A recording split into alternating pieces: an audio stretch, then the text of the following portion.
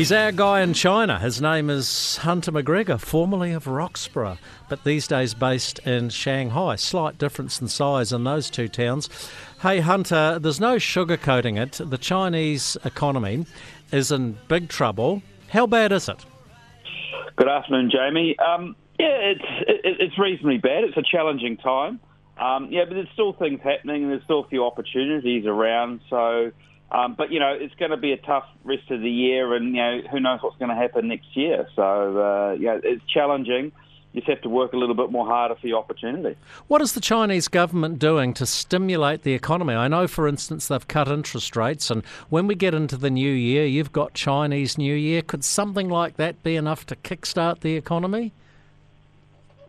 Yeah, they haven't come out with a stimulus plan or how they're going to try to kickstart the economy yet.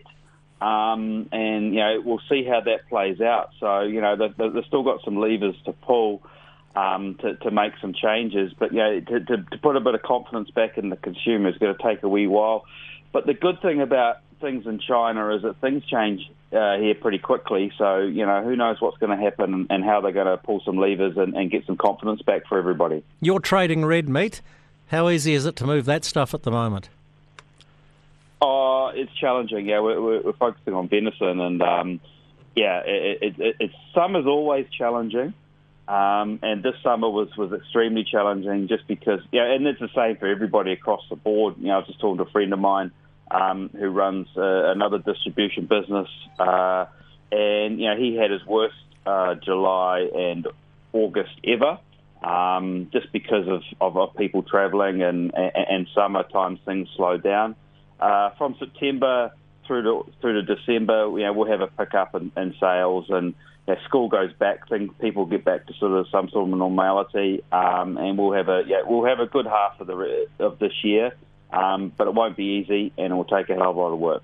So, Hunter McGregor, talk to me about employment, or more importantly, unemployment in China at the moment. We're hearing some horrible numbers around youth unemployment.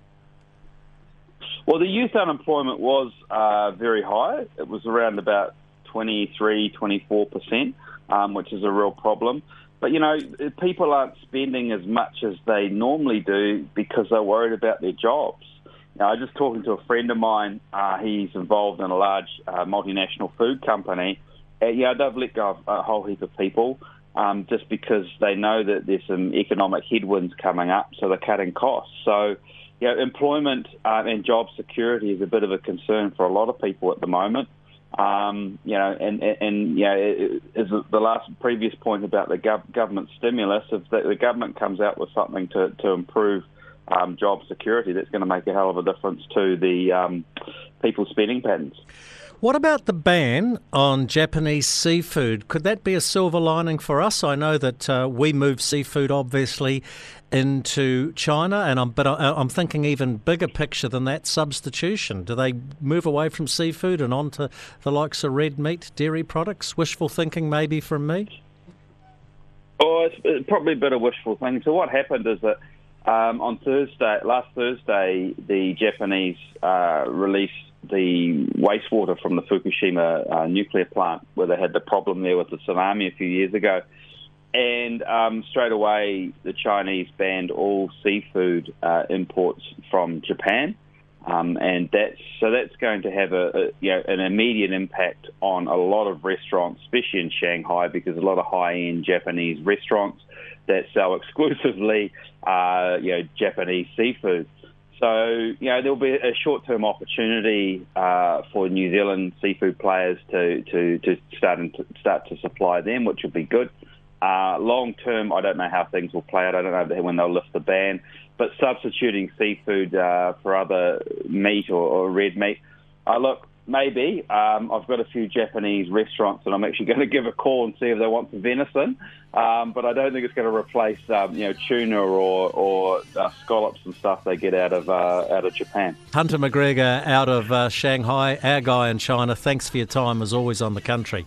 Cheers. Thanks, Jamie.